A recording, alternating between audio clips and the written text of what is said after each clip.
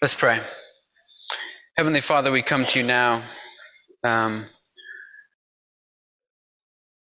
we pray that in this moment, that our worship would not feel like weariness to us, but that it would feel like a joy, that it would be restorative, that you would be feeding us in the preaching of your word, in the sacraments of the body and blood of your Son. We pray that you'd prepare us for that. And may the words of my mouth and the meditations of our hearts be pleasing in your sight, O Lord, our rock and our Redeemer. Amen. Well, this Sunday, if you have not noticed, is the first Sunday of Advent, the beginning of the Christian year that traces the life of Christ and organizes time around him. Interestingly, the church calendar does not begin with the birth of Christ, but before it, with a season of waiting for his entrance into the world. Advent, therefore, is a season of waiting. And due to where we are positioned historically, we are waiting for Christ to come a second time, to judge the world with equity and righteousness, and to fulfill the work of making all things new that the church is currently engaged in at present. We are waiting for Christ to come again, just as the saints long ago waited for him to come the first time. And in order to learn how to wait well during Advent, we typically return to the Old Testament to learn from those saints of old. This year, we're going to spend Advent in the prophecy of Malachi, which the Jews refer to as the seal of the prophets and the last among them. The prophecy of Malachi is described in this way because, as one scholar points out, it was considered the transition link between the two dispensations, that is, between the Old Testament and the New Testament. Malachi stands in the gap. He was the last of the prophets. He spoke, and his words just hung there. The prophecy of Malachi, after the prophecy of Malachi, there was a great silence until a Jewish tax collector named Matthew wrote an account of the genealogy of Jesus, the Messiah, the son of David, the son of Abraham. Malachi, therefore, got the last word in for the prophets. And throughout Scripture, we have other last words of Jacob, of Moses, of Joshua, of David, of Paul, even of Jesus. And they're all significant because they contain those things that are of the utmost importance to these important figures. One scholar points out, though, that the significance of Malachi being the last word of the prophets is that Malachi contains the last words of not a single individual, but of a whole generation, a generation of prophets through whom God had revealed himself to his people in a unique way. Through Malachi, therefore, we receive this summative and representative lesson on behalf of the prophets about how to wait well for Jesus. The goal of this prophecy was to encourage active perseverance in hope through words of comfort and confrontation when it was difficult to hope and much easier to wander. One scholar describes the character of Malachi's prophecy when he writes that Malachi's teaching, both negative and positive, strikes at the heart of nominal, easygoing Christianity just as it did at that of Judaism. Malachi is telling us that if we're not intentionally ordering our lives in pursuit of God, then we're quietly moving away from him, perhaps unwittingly so, and instead are being formed by the opinions of a godless culture. He wrote for a people long ago, and yet his words still speak to us today. The people to whom Malachi was most likely originally writing were certainly familiar with the disillusionment and discouragement, exhaustion and defeat that defines the human experience in this world as we now know and experience it. One scholar describes the circumstances of the people to whom Malachi most likely wrote.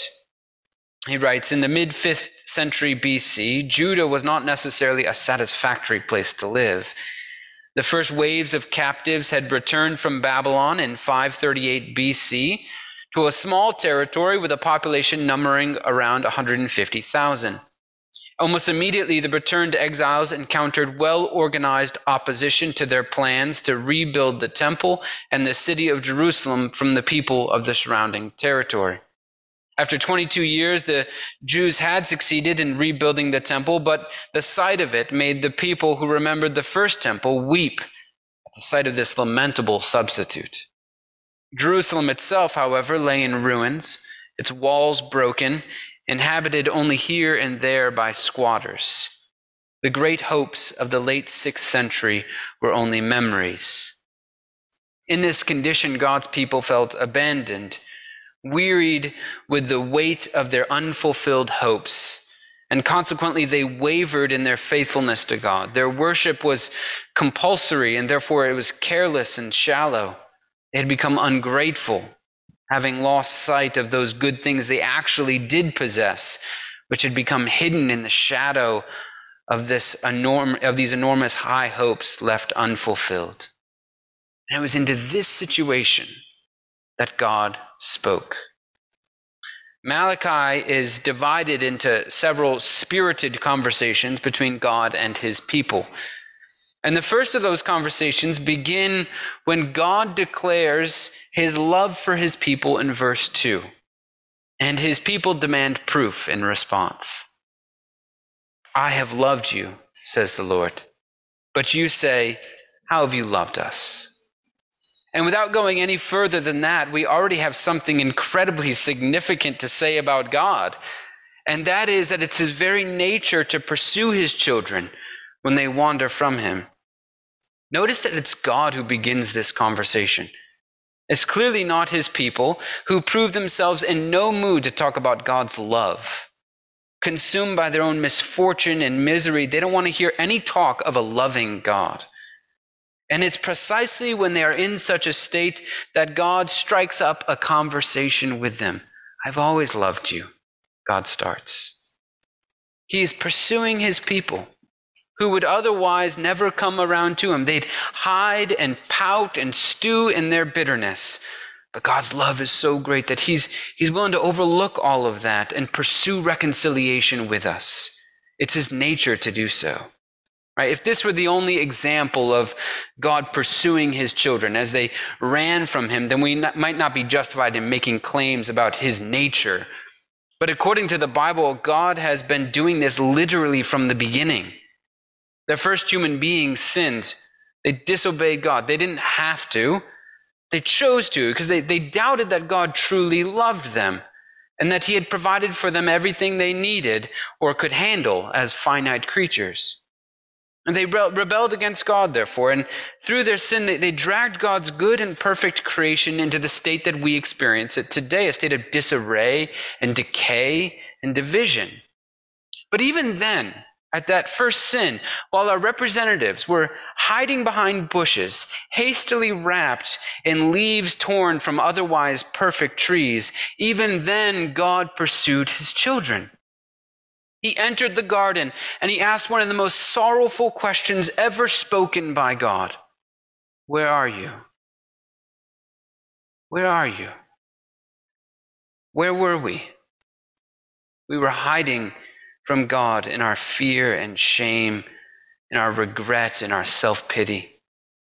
That's how we have behaved since the beginning. It's in our very nature to do so, but not God's. God's nature is grace and love for his children.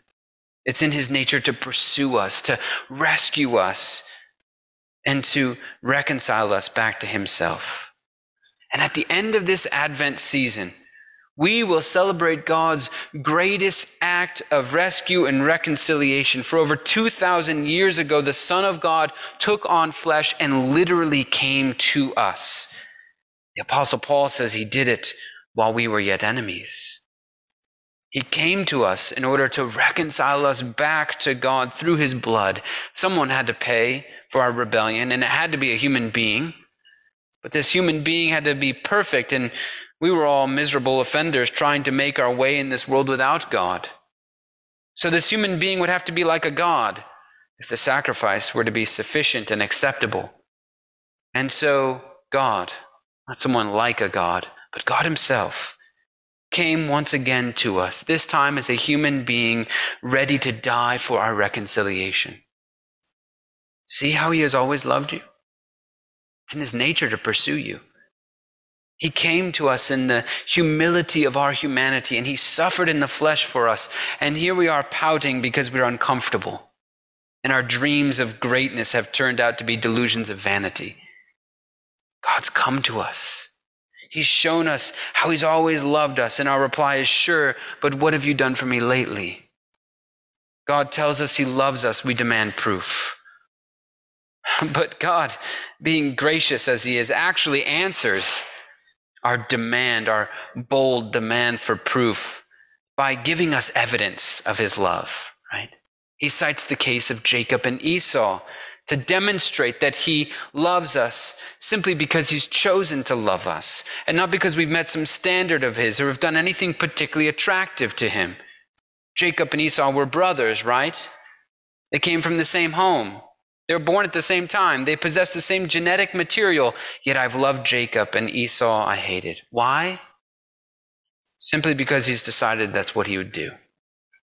Both were deserving of his hatred, but he chose to make his love known in his choice of Jacob. He is, as the Creator, free to act as he wants.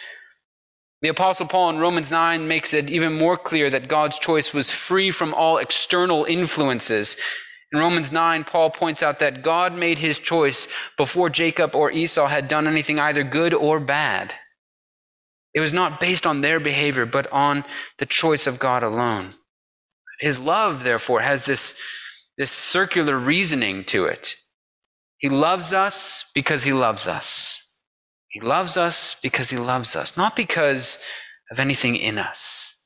It's an incredibly freeing love, and an incredibly humbling one as well. It's humbling because if he loves us simply because he loves us, then we cannot point to anything in ourselves as to why we believe and our neighbor does not. You can't. It eliminates all ground for boasting, for looking down on those who don't believe. We can point to nothing in ourselves, and it's incredibly freeing because we don't have to. We don't have to perform to make God love us. He loves us simply because he loves us. In the midst of our waiting in this world for Christ to come again, in the midst of our feelings of disappointment, disillusionment, and despair, God comes to us and he reminds us of his love and of the basis for that love. He points us to Christ. And he tells us that he loves us regardless of the fact that no one else apparently feels the same way about us. He loves us even if we aren't beautiful in the world's eyes. He loves us even if we're not experienced or talented or intelligent enough for the world. He loves us even though we have wronged him. And what he wants in return is gratitude and praise. Not as an attempt to make ourselves more attractive to him, right? But as a joyful response to the fact that he loved us precisely when we were unattractive. It doesn't get much more unattractive than dead, which is what we were. We were spiritually dead in our sin when God made us alive through the death of Jesus. And in response, he wants you to offer yourself as a sacrifice, not in the literal sense, but in the living sense. Paul writes in Romans 12, I appeal to you, brothers and sisters, by the mercies of God, to present your bodies as living sacrifices, holy and acceptable to God, which is your spiritual worship. Now, during Malachi's time, the people offered sacrifices of animals and produce like grain and oil. But in their partial participation in the faith, their sacrifices had become pathetic and despicable. They were offering blind animals that were lame, animals that were wounded. Give that to your governor. See what he says, God tells his people in verse 8. Obviously, he was less than pleased with the sacrifices being offered to him. And so he tries another approach. Right? You see, always God leads with love. Love that pursues and overlooks wrongs and is based on nothing but his free choice. He wants his love to be the motivation for our response of gratitude and praise. But if you will not respond to his love by making personal and costly sacrifices to follow him, then he'll begin to demand it of you. It is, he reminds us, his right to be worshipped. This is the line of reasoning he resorts to in verse 6. A son honors his father, a servant his master. If then I'm a father, where is my honor? And if I'm a master, where's my fear? See, he's reminding us of his position as our father, our master, and in verse 14, our great king. Because apparently coming to us in love communicates to us a weakness that we can ignore or patronizingly acknowledge by coming to church on occasion, but never pray through the day or encounter him through the reading of Holy Scripture. If his love is insufficient, if his love is insufficient motivation, then give him your life and obedience on account of what is due to a person in his position. Verse 11 is often written on greeting cards or posted on placards in homes as this kind of hopeful and victorious message, right? From the rising of the sun to its setting, my name will be great among the nations, and in every place incense will be offered to my name and a pure offering, for my name will be great among the nations. This is, however, not a hopeful message. It's a demand. My name will be great among the nations. And if you will not sacrifice yourselves to me on account of my love, then do it because it's what I deserve. It's what's due to me. And don't think I'll be pleased with your nominal, easygoing Christianity either, right? Try giving that to your employer and see what they say. No, I want all of you all the time. I want what you do in and with your bodies to be an act of praise. I want you to view only those things that will nourish your soul. I want your thoughts and your speech to honor me, not only in content, but in tone. I want you to arrange your schedule so that I'm on your calendar every day. I want your pace of life to be slow enough that you can hear me when I speak to you. I want you to take practical steps to keep yourselves from temptation and not just ask me to do it for you. I want you to put down your phones, allow yourselves to be manipulated no longer, and instead discipline yourself in virtue. I want you to confess and forgive. I want you to love like me. And I want most of all for my love to be enough for you. Right? He has shown you how much he has loved you. Let that be enough. Look here. He has given himself for you. His body and blood broken, poured out for you. He has given himself for you. Will you do the same for him? In the name of the Father, and of the Son, and of the Holy Spirit. Amen.